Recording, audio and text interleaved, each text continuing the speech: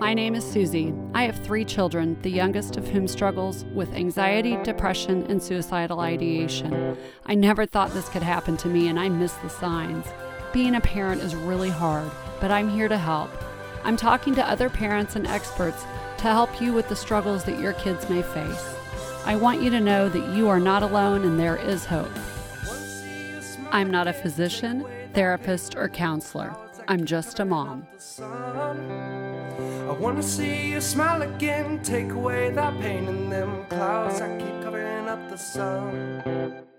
On this episode of the Just a Mom podcast, I am really excited and thrilled to be joined in studio today with a very special guest, and that special guest is my son, Will. Hi, Will. Hi, Susie. Okay, try again. Hi, Mama. I'm so happy to have you, first of all, home for Christmas break. And secondly, just that we are doing this update because it's been a little while since we've done a recording. I guess about a year ago, we did one for the brightest it's ever been, Right. but we haven't done a personal update on you. And I've had a lot of listeners asking me what's going on with you, what your life is like now. And I just thought it would be really a great way to kick off season 5 with a Will update. And Well, so Let me be the first to say, my life is crazy. No. I don't know what that means. okay. Why don't you start off by telling the listeners what you've been up to since the last recording, which was probably about 2 years ago. Yeah, about 2 years ago, I was getting ready to head to Shenandoah Conservatory in Virginia. Since then, I transferred to Mid-America Nazarene University, which is in Olathe, Kansas, not too far from where we live and where we're recording this episode. Since then, I have had a great full year of school. I'm studying acting and directing, and I will be graduating this time next year. That's just hard for me to believe because you're still my baby boy. So I'll be your baby boy forever, though, right? yes, that's right. But I want you to talk a little bit about what has happened over the last 2 years, because it hasn't just been like, okay, well, I went away and then I came back. So let's delve a little bit more in depth to that story. So we drove you out to Virginia a couple of years ago. Talk about that, what you were feeling at that time. Yeah, about 2 years ago, we made the 16-and-a-half-hour trek out to Winchester, and boy, was it a trek. Yes.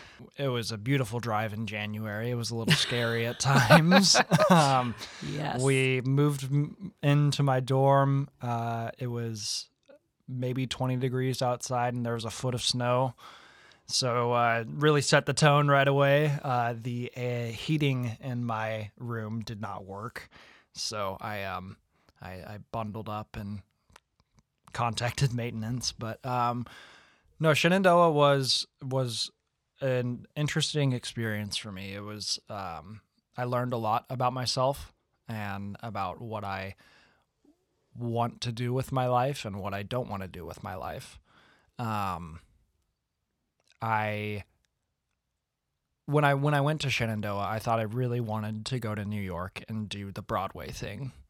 And doing that essentially in school, being in a bunch of dance classes and doing shows and basically going 8 a.m. to 10 p.m., 11 p.m. every day, singing and dancing all day, every day, as well as being in a different culture than I'm used to. I kind of realized that wasn't probably for me. And it was also really hard for me to be 16 hours away. I was 1,000 miles door to door, and that was tough to be that far from home and not really be able to just drive up for a weekend or anything. At TCU, there was an 8-hour drive, but if I really needed to, I could do that. But it was a little more involved to get home from Winchester. Just to clarify, you spent your first semester of college at TCU and then transferred to Shenandoah.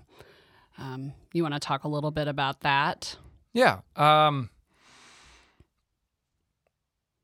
And I'm gonna make a disclaimer that there's nothing wrong with either of these two schools. They're great educational institutions that that a lot of people find great success in. But at TCU, it wasn't what I was looking for, and my anxiety levels were pretty high, and I was having a hard time finding my crowd, finding my people. And, I thought that I really wanted to go to the East Coast and do the Broadway thing. And so I transferred to Shenandoah. And from there, I learned a lot about myself and continued to have some mental health struggles. And through that, as well as being far from home and learning that I didn't really want to do the Broadway thing, that led me back to sunny Olathe, Kansas. Let's delve into that whole didn't want to do the Broadway thing anymore. So you were there second semester your freshman year. It was cold, snowy. Dorm room was a little depressing, not going to lie. You were excited, though, for this fresh start. Where did things go from there? Shenandoah was a very different experience than anything that I'd had before. It was in a very small town. Winchester is about 35,000 people, and it's in the middle of nowhere in Virginia. And the school itself was about 2,000 students, and it was a small campus. Everybody knew everybody. And there was a pretty strong party culture at Shenandoah, and I'm not really about that. I don't drink or smoke or do any of that. So pretty quickly I was experiencing some alienation from that, being one of a couple people in the whole theater program who didn't do those things and didn't enjoy going out on the weekends. The parties wouldn't start till 11 or 11:30, and that is just past my bedtime. Same. I mean, even now people call me grandpa because I go to bed early. But that's one thing that I found for myself, that I have to have a consistent sleep schedule, or else Will's not going to be very happy in the morning. But continuing to experience some isolation from my peers at Shenandoah was not great for my mental health. Again, I'm a very social person. I like to be around people, especially people that I enjoy being around. And again, nothing wrong with these people, but it just wasn't the crowd for me. And so it was hard for me to really plant my feet and get a solid foundation going. I remember you calling probably in April of that semester. So you'd been there since January, and you had been seeing a therapist regularly. We found somebody in Winchester for you to see on a weekly basis. I think you were seeing her weekly. And I remember you calling me sometime in April, and you said, "Mom, I'm getting depressed again." And I remember taking a deep breath like I just did. Okay, let's talk about that. And the first question I asked you was, are you safe? Do you remember that conversation? No, I don't have great specific conversation memory in the last couple of years, but yeah. You told me you were safe, and for the listeners, that's the first question you ask someone if they say, I am feeling depressed, suicidal, etc., fill in the blank. And if Will had said, no, I'm not safe, I would have immediately started making phone calls to people at the university to ensure his safety, and I would have been on the first plane that I could have been on to get there. But when you told me, Will, that you were safe, then we started discussing how to get you through the remainder of the semester, because there was probably a month left at this point. And I remember asking you, can you finish? Can you finish the semester? And you said, yes, I think I can do that. Okay. And you told me at that time that you weren't really gelling with a therapist. And so I started looking at other options for you. And this is one of the ways that I encourage parents to help their adult children, because while an adult child has to take ownership of their own mental health, there are things that we can do to help, particularly when an adult child is in the midst of depression. It's really hard to sometimes see through that fog. What would you say about that, Will? About the fog? Yeah, of just being depressed. And it's an oppressive feeling where, yes, I know that there are options and things that could be done, but it just doesn't feel like anything is going to help at that point. And so having you there to kind of seek out those other therapists and help guide me through that was very helpful. And you were still on medication that you had been taking for multiple months at this point.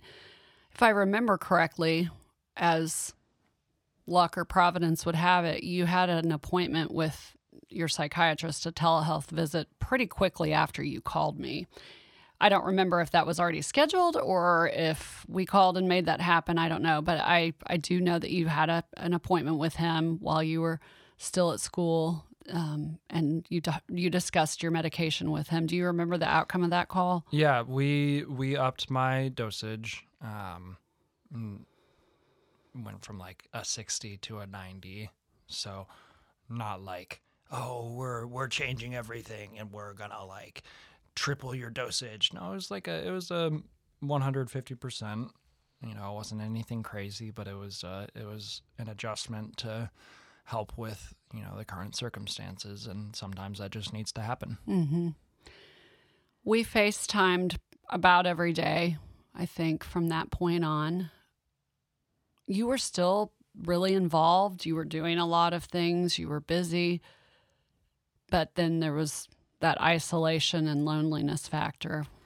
Yeah, I had a roommate, but my roommate and I just didn't really talk. It was kind of a weird situation, actually. I think we maybe had 3 or 4 conversations the whole semester that I lived there. And so that was tough, just not living with somebody who I talked to at all, and going to the classes and rehearsals, and then going to classes and rehearsals. I was I was still kind of an outsider because I had only been there for a few months, and I was kind of a freshman, but kind of a sophomore. So I was taking some of my classes with upperclassmen, but some of them with the freshman class. And, it was a weird dynamic. Yeah, I remember that when you started, because you started at semester, the way that their program worked, it was a cohort, and you didn't start in the fall with the freshman class. So you were sort of piecemeal that semester and didn't really have a group per se. Yeah, and that's nothing against the people who were a part of that freshman cohort. I just, I came in halfway through their year and they had already established relationships, and it's really hard to break in anywhere in that circumstance. During that month, I believe we flew you home once for a weekend, pretty quickly there. And then I flew out to drive back with you in May. And even though, I'd seen you, 3 weeks prior probably, and FaceTimed with you a lot, when I got there, I was pretty surprised what bad shape you were in. Yeah, I was not doing super great. And I, FaceTimes can only show so much. And so I think seeing in person, that was probably a very different experience than our phone calls that we've had. For sure. And I think FaceTime can be good, but just as an encouragement to parents, if you don't get to see your kids or you don't get to see your kid and you're worried, sometimes, a flight is worth it or a drive is worth it, because again, seeing him in person was very different than what I had seen on FaceTime, and I didn't realize how bad a shape he was in. Yeah, it wasn't great. No, you were in pretty bad shape. And I remember calling your dad that night and saying, he's not in very good shape. I'm glad I'm here. We need to get him home. So lucky us, we drove all 16 and a half hours in one day. We did. And I do remember that we weren't even an hour outside of Winchester. And you said, I don't know if I want to go back there, and I don't even know if I want to go to college now. Yeah, especially after going to two very different universities, it wasn't super encouraging to go from a bad place for myself to a worse place for myself. And, at that point, I was thinking, okay, what can I do instead of going back to school? And I wasn't giving up by any means. It wasn't like I don't want to do anything, because that doesn't work for me. If you go back and listen to our first episode, you know that when COVID hit, I got a job because I got bored, and sitting around doing nothing isn't good for me. So it wasn't a case of I'm just gonna sit around and twiddle my thumbs and be depressed. I would get a job, I would do something, but my mind was trying to think of alternatives to going back to a bad place. We drove that 16-hour drive. We got you home, got you back to your therapist. It was an exciting drive.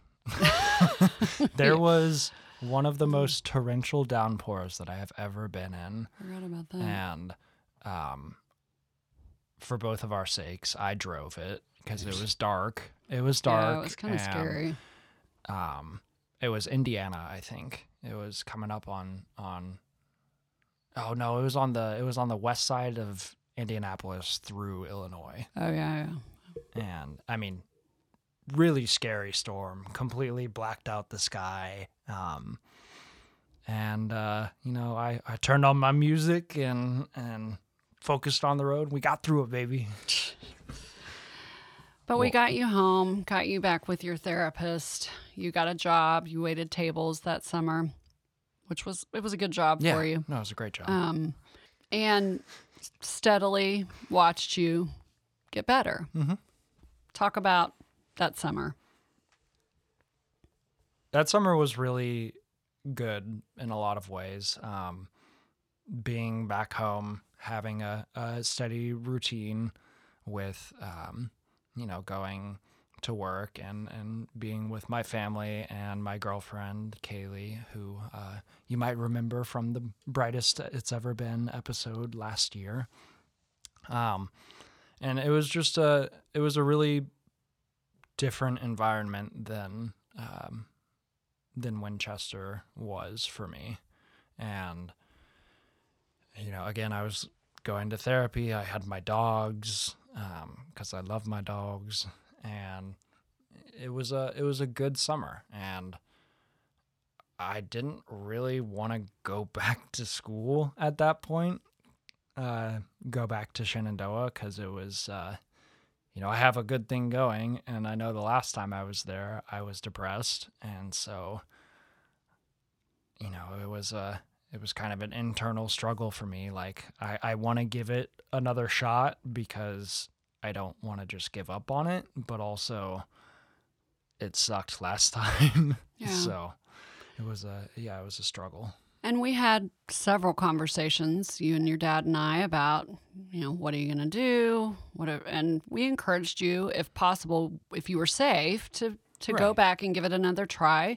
Because you had transferred in at semester, you weren't able to audition for all the main stage productions, and you would have been able to do that going in the fall. And again, being more with a class that this time around could, and some differences that all three of us, along with your therapist and your psychiatrist, decided that, okay, you're healthy, you're in a good place. going to give it one more shot here. Give it the old college give it the try. old college try. And so we packed it up and drove the 16 and a half hours back to Winchester. And I remember on that drive back, that would have been in August of 22, that you found out you got called back for several shows and you were really excited. And that was encouraging to you. Mm-hmm. Shenandoah Shenandoah Conservatory is a Broadway training ground. Most, if not all, of the graduates from that program are cast in Broadway shows or national tours or, big acting gigs. So this is getting those callbacks was really good confirmation that you were good at what you were doing. Yeah, no, it's always nice to get, positive feedback and confirmation, like you said, especially from these professors are all industry professionals who have been on Broadway, and hearing them say, all right, we want to see you sing for this role or read for this role. That's really encouraging. And I was excited. There were some shows that I was really interested in.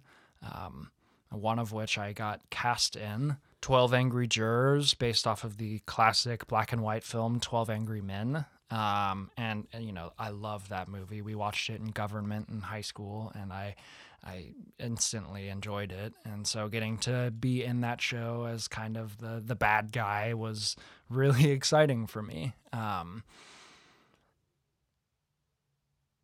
The experience was a little different. The version that we ended up doing was a modern adaptation, not just a modern adaptation, but a modern rated R adaptation. And I'm not really about that. And so it was what I thought was going to be a really positive experience ended up being pretty disappointing for me. And, while the whole show sold out and it was very well received both critically and popularly, it was a reversal of expectations that I wasn't particularly aware of or fond of after the fact. And just to brag on you a little bit, you were the only non-senior cast in that show, and you had one of the lead roles, I would say, in that show. And I do remember you calling after maybe the first 2 or 3 rehearsals and saying, "This is a dark show and I am a dark character."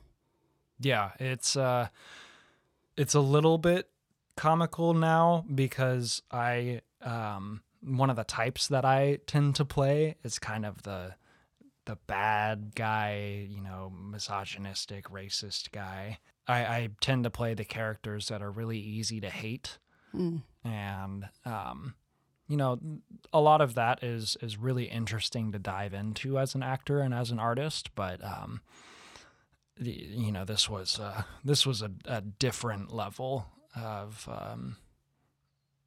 darkness than anything that I'd really done up to that point. I warned my mom and my family that came and saw it, like, I'm gonna be screaming 4-letter words really loudly, and boy did I. Mm-hmm. But apparently I did pretty well. You were phenomenal. You played the character really well, but after I saw it for the first time, I understood what you were saying about this is a dark story and I am a dark character. And I was concerned about you during that period of time because, again, if that's what you're surrounding yourself with, that typically hasn't worked out very well for you. Yeah, historically, I haven't found a lot of success for my personal well-being in situations that tend to point more towards the darker side of things, of humanity, of the human experience. And so that was not a particularly uplifting experience for me. That show was in late October of 2022. And I believe shortly after that, you called us and had some ideas about what you wanted to do in the future. Yes. in October, November of 2022, I started the transfer process to my current and final college home, Mid-America Nazarene University. I had a lot of really great experiences with MNU. My girlfriend, Kayley, goes to MNU, and some of my cast members of The Brightest It's Ever Been that we produced shortly thereafter were MNU students and faculty. And so I was really high on MNU. It was a positive environment. It was a really great place full of people that I got along really well with, and furthermore, it was a Christian university, and that was becoming even more important to me, and is still very important to me, and so it felt like the right thing to do, as well as having the local support system and opportunities that I'd built up over the past 5-6 years in Kansas City. I didn't have any of that in small town Winchester, an hour and a half from Washington, D.C. Coming home and being in a place where I knew people and I had great connections, and there was a really good support system for me. That seemed like the best thing for me to do at that point. And also at that point, you had pretty much decided on a career path difference. Yes, being at Shenandoah, and again being in 8 to 10 hours of dance a week, I was realizing that the Broadway thing, the musical theater situation, is you're a dancer more than you're really anything else. And while I enjoy dancing to a degree, I don't enjoy dancing for a degree. And so that's pretty good. Thank you. I'm a writer too. I had a lot of conversations with my parents and Kayley and my therapist about what I might do instead of Broadway, and my conclusion that we came to was to do something in the Christian sphere, in the biblical worldview of the arts, and so that was the career path that I wanted to work towards, and that is very difficult to do anywhere, but especially in a place like Washington, D.C. or New York City, where that isn't just not looked upon fondly, but is actively discouraged in a lot of places. That was another really big reason for me wanting to move back to Kansas. You started at MNU, Mid-America Nazarene, in the spring semester of 2023. And tell us how things went with your semester. Well, so I was added to my suite group chat, suite, SUITE. We had 6 dudes living in an apartment with 1 bathroom, so we got really close really fast. But it was a really, really good semester. I moved in January and started working on a show pretty quickly, and my classes were things that I really enjoyed doing. I was in a theater history class, and I'm going to show my nerdiness a little bit. It was theater history up to like 1800 or something, which is all the Greek dramas and Roman, and then you're getting into the Middle Ages and all sorts of European period dramas. And I mean, that's what I am all about. I love it. So yeah, huge nerd, but that was one of the classes that I really enjoyed. I was also taking New Testament and Old Testament classes. So I was attempting to become a Bible scholar in less than 4 months. And I mean, it was such a different environment being in a Christian school where all of the teachers are actively following Jesus and trying to share that love of Jesus with all of their students, even if it is a lecture hall of 35 people. For everybody who went to a big school, you're laughing at me right now, but that's a big class for me. it was a environment where everybody wanted the best for each other, and it was really refreshing to me. And when I would say, oh, I'm an acting directing major and, we're working on a show, you should come see it. They're like, oh yeah, I love coming to the plays. That was not the case especially at Shenandoah. Like the other students, it was a D3 sports school. So you went there to either play sports or be in the conservatory. And the sports people didn't really mess with the conservatory people, and the conservatory people didn't really mess with the sports people. But at the improv shows and at the plays, there are basketball players and football players, and the one acts that we just did, there were some athletes who were in the plays.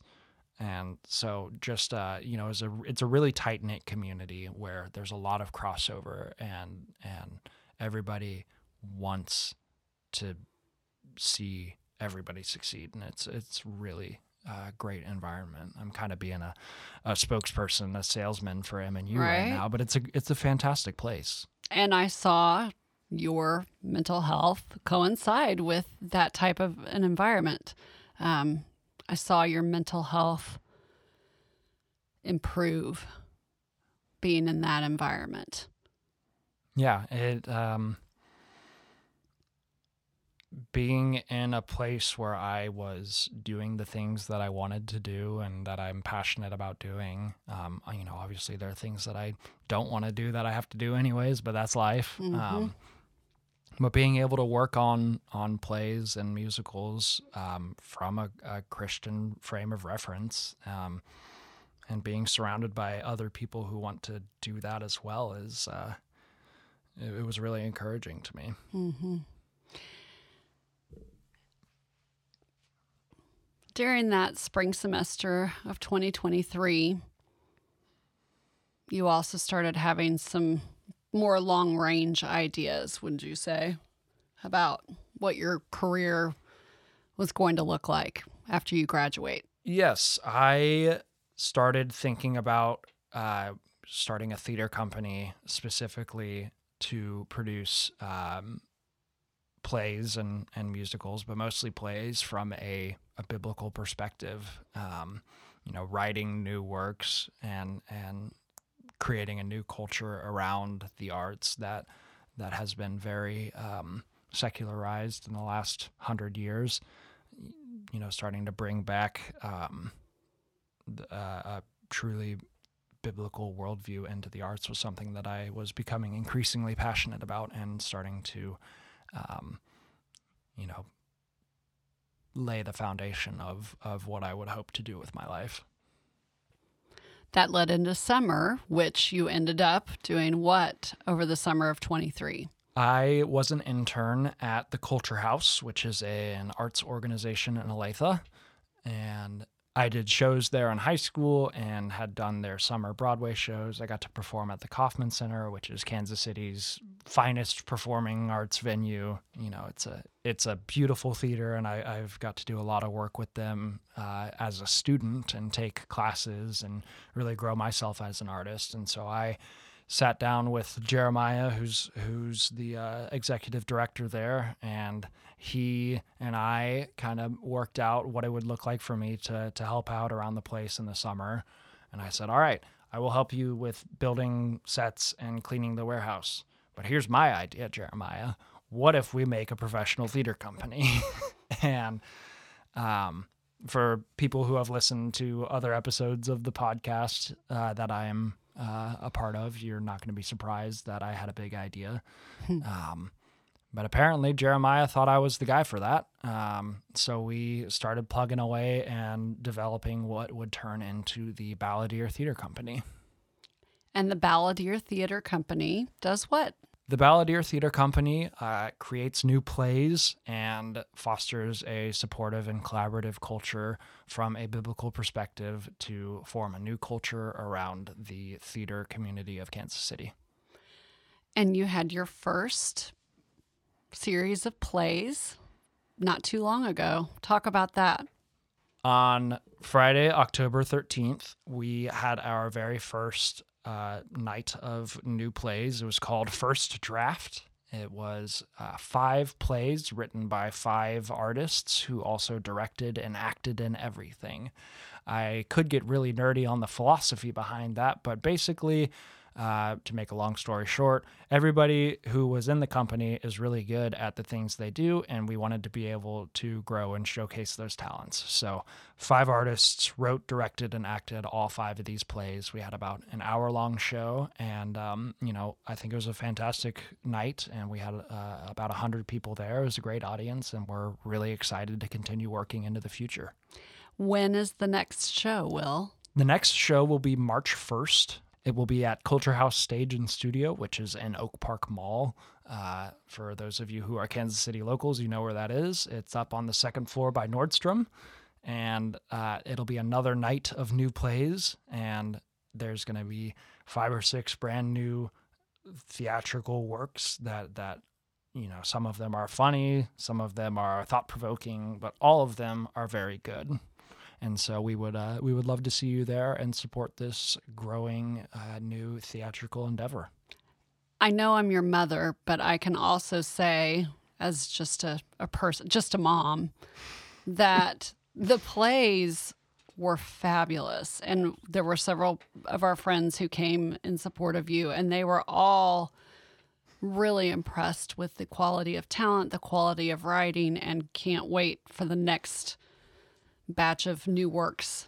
One of the fun things about this format is the shows are only, 10, 15 minutes long. And so if you aren't in love with one of them, you just wait a few minutes and maybe you'll like the next one. They were all very different in style and in form and genre. And so there was truly something for everybody. I know it's a little cliche to say it like that, but in an age where we have all sorts of short form content on TikTok and Instagram and even YouTube, being able to retain a non-theater going audience's attention for an hour and a half or 2 hours with a single storyline or a single play or musical is increasingly difficult. And so this is a really good way for us to get new theater audiences through the door and enjoying some great new plays. I want to point out as well that the Culture House is a nonprofit organization.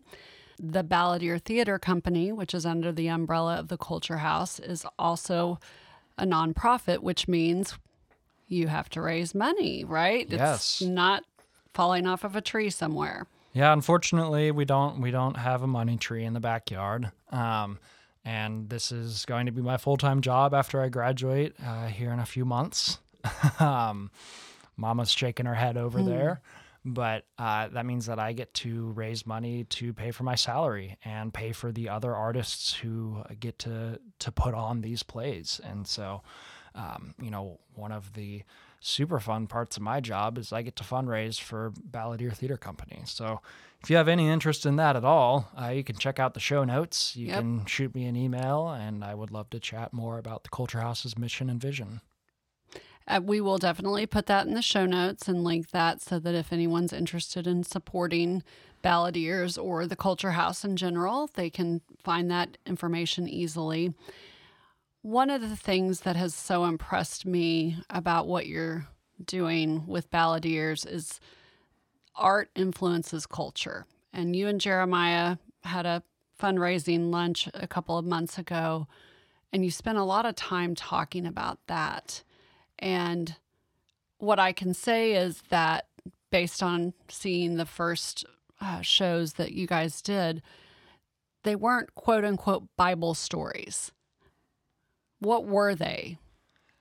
Well, we had an absurdist piece that talked about absolute truth. We had a ghost story. We had a love at first sight story. It was a wide variety of non-biblical topics. It wasn't just, David slays Goliath with a stone, or, Jesus came back from the dead on the 3rd day, both of which are true and very important to my faith. But just because we're coming from a biblical worldview doesn't mean that our art has to be explicitly evangelistic in nature. Art doesn't have to be Jesus-y in order to spread the message of the gospel, especially in an arts culture that is increasingly secularized, and where art isn't congruent with the message of the Bible. Even just sharing stories, everyday stories from a worldview that is biblical and is Christian in formation, that's somewhat of a radical idea at this point. And these plays were very family friendly. And I think that's the other point that I really want to make sure we hit on, is that, yes, everything you do is from the lens of your biblical worldview, and that thus informs that these shows are meant for audiences of all ages. Absolutely. The Bible isn't always rated G for everyone. There's some pretty intense moments in the Bible, but the Bible is not always prescriptive. It's not always telling us what to do. Oftentimes it is descriptive, or showing what has happened.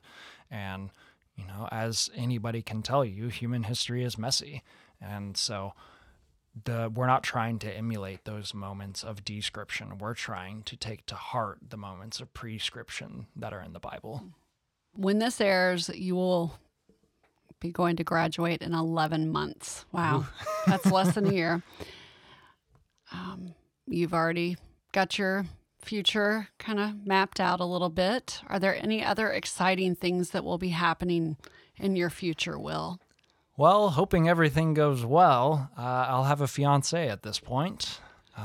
Right now, I am in the process of finalizing a few last things to propose to Kayley. So that's really exciting. And assuming she says yes. Assuming she says yes. We won't cut this part out because you'll have a fiancé when this airs. Assuming she says yes, we'll be getting married in December, right after I graduate. And so I will be starting my professional career as a married man. Based on the upcoming big life changes that are in your not too far future, what will you do to prepare yourself mental health wise for those changes? It's a great question, and something that we've definitely considered a lot with preparing to make these decisions. We have done some counseling through the university as a couple, which has been super helpful. A lot of universities offer free counseling to their students, and I felt like it would be foolish not to take advantage of that, especially because you're never going to get free therapy again ever in your life. And so we were able to do some couples counseling to, again, better prepare us for this transition into marriage. And we will continue doing some specifically premarital counseling before our wedding. And another thing that has been important for us is just planning, being really intentional about how we're going to use our money and how we're going to deal with meals. We don't know for certain because we're not there yet, but we want to be able to plan and stay flexible. That's a Pastor Sladen-ism right there. Kayley's grandfather. He's been a great source of wisdom for us as a young couple, and both him and his wife, and then my parents and Kayley's parents, we've all been able to have some really great discussions, and we want to continue seeking wise counsel from successfully married couples. My parents have been married for over 30 years, Kayley's for over 25, and her grandparents for over 50 years. And so, it feels just foolish not to take advice from those wiser couples who have had really successful marriages. Successful, but not without issues. Absolutely. Every marriage is going to have its ups and downs. I can't say too much because I'm 20 years old and unmarried at this point. I'll be 21 when this drops. Whoop, whoop. But, being able to have a united front when confronting any potential issues or conflicts, and just trying to stay positive, and they've given us some great wisdom. They being all three of those couples have given us some great wisdom going forth into our upcoming marriage. And you are still on medication. Yeah, boy. And you meet with your psychiatrist regularly. Yeah. About every 3 months. Is that right?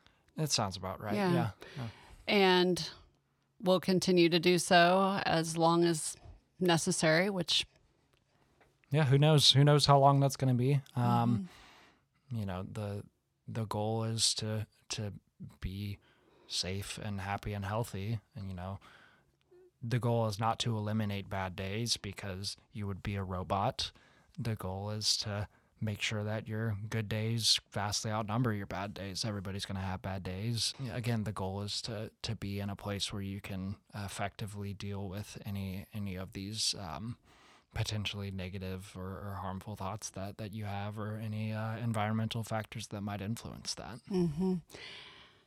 Because mental health, your mental illness, doesn't just go away. Unfortunately, no. I mean, I'm in a really good place right now, and I feel like I'm firing on all cylinders, and I still have depression and anxiety disorders. And that's, you know, going to a few sessions of therapy and taking 90 milligrams of whatever I take isn't just going to magically change that. And you still have your personal therapist, Dana Dahl, whom I did an episode with. I think it was season 2. Now I don't even remember, but wonderful therapist. Yeah, and she's amazing. You still see her on an as-needed basis. Yeah, you know, it's not I'm going in twice every week because I'm in a really bad spot. You know, if I'm having something that I've been dealing with that I need a little bit of perspective on, or need some professional advice on, or just need to talk through something, Dana is a fantastic resource, and I would recommend that everybody finds somebody who they can have as a resource like that. You know, obviously Dana's high on my list to recommend, but as long as you find somebody that works for you, even if you don't have a anxiety disorder or OCD or PTSD or any of these things, you know, as a person, you're going to have things that you struggle with and deal with, and having a professional who is trained and licensed to help people through things, you know, that's a pretty good plan of action anytime you're struggling with something. Everyone could benefit from therapy. I just want to emphasize the point again that if at any time in the future you start slipping back into a deeper depression, what will you do? I will reach out. Well, first I will tell my wife, and I'll talk to my parents, and then the next step will be to, you know, schedule an appointment with Dana and get a plan of action going, because you have to be willing to work and to put in the hours to get out of some of these circumstances that depression might put you in. Let's do a quick recap of The Brightest It's Ever Been. So The Brightest It's Ever Been is a fantastic new play about anxiety written by Kayley Sladen, my now fiancée. And we have had 3 great runs of the show. 1 or 2 of them have been open to the public performances, and one of which was the other one of those 3 was at a fundraiser gala for Johnson County Mental Health. I feel like that's a pretty good accreditation of our play being helpful. And we had a fantastic response to that. And so now our goal is to take Brightest on a regional tour to a handful of cities around the Midwest, and to get some more eyes on it, because again, it's a play that anybody will benefit from seeing. And I will throw in the show notes, since I am your producer. I'll put in the show notes our fundraising link for that. If you are particularly interested in supporting theater and theater from a perspective of helping others and mental health, then this would be a great opportunity for you to help us do our play that has, shed a lot of light on this ever-present issue. Every person I know who has seen it has been incredibly impacted by it, myself included.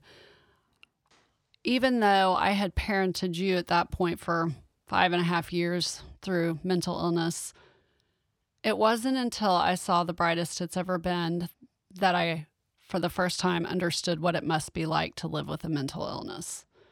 That is the impact that this play has. So once we know where your touring city stops will be, I'll definitely put that on the website and throw it on the show notes or something so that people can know where they can come and see this play, because it is incredible. Yeah, I'm a little biased because not only did my fiancée write it and star in it, but I'm also the director and producer. But it is phenomenal. It's a really great play, and I hope that you will consider supporting it financially through the link in the show notes, or if we are coming to a city near you, we would love to see you out there, and I'd love to say hello after the show.